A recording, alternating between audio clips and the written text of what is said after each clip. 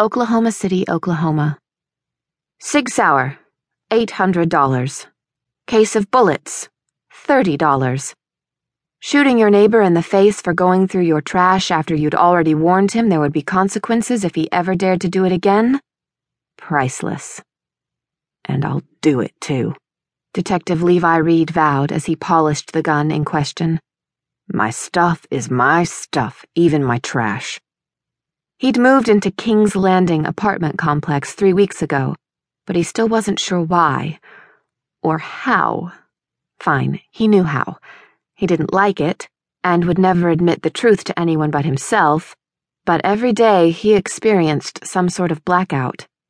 He would snap out of it missing anything from 5 minutes to 5 hours, or in the case of this apartment, 7 days. Honestly, here's what he knew about the events leading up to such a major loss. He'd followed a suspicious-looking guy into the building's back entrance. The end.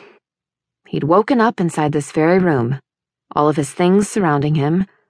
He had no idea when he'd packed his stuff, given his home of 6 years to a stranger, or rented this spacious though run-down 2-bedroom hellhole totally not suitable for a king.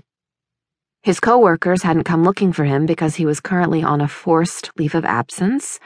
He didn't have a girlfriend, and had already canceled all of his mandatory appointments with the shrink.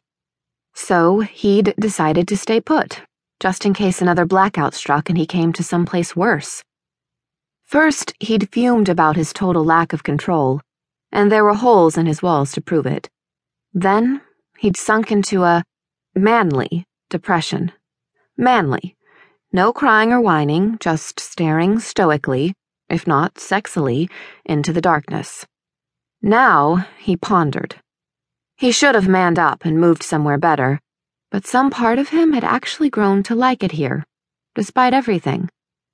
Situated at the edge of downtown Oklahoma City, his new home gave him an up-close and personal view of the homeless who littered the streets, the prostitutes who constantly hunted prey, and the dealers who made back-alley sales day and night. He'd come to this area countless times while on the job, and it had always given him the creeps, again in a manly way.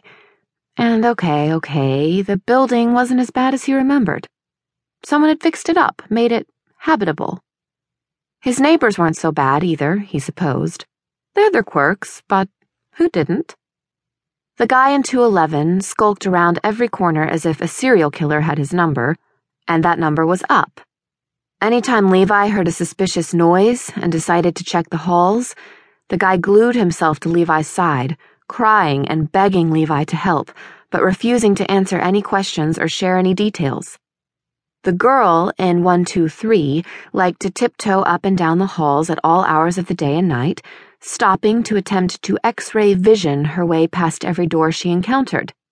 Anytime Levi walked past her attention would swing to him and she would say something spine-chilling like, "I miss my baby.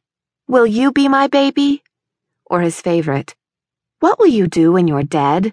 Dead, dead, dead, you're so dead." The guy in 409 was Mr. Dumpster Diver. As of last week, a red-headed stunner and her pretty blonde roommate had moved in.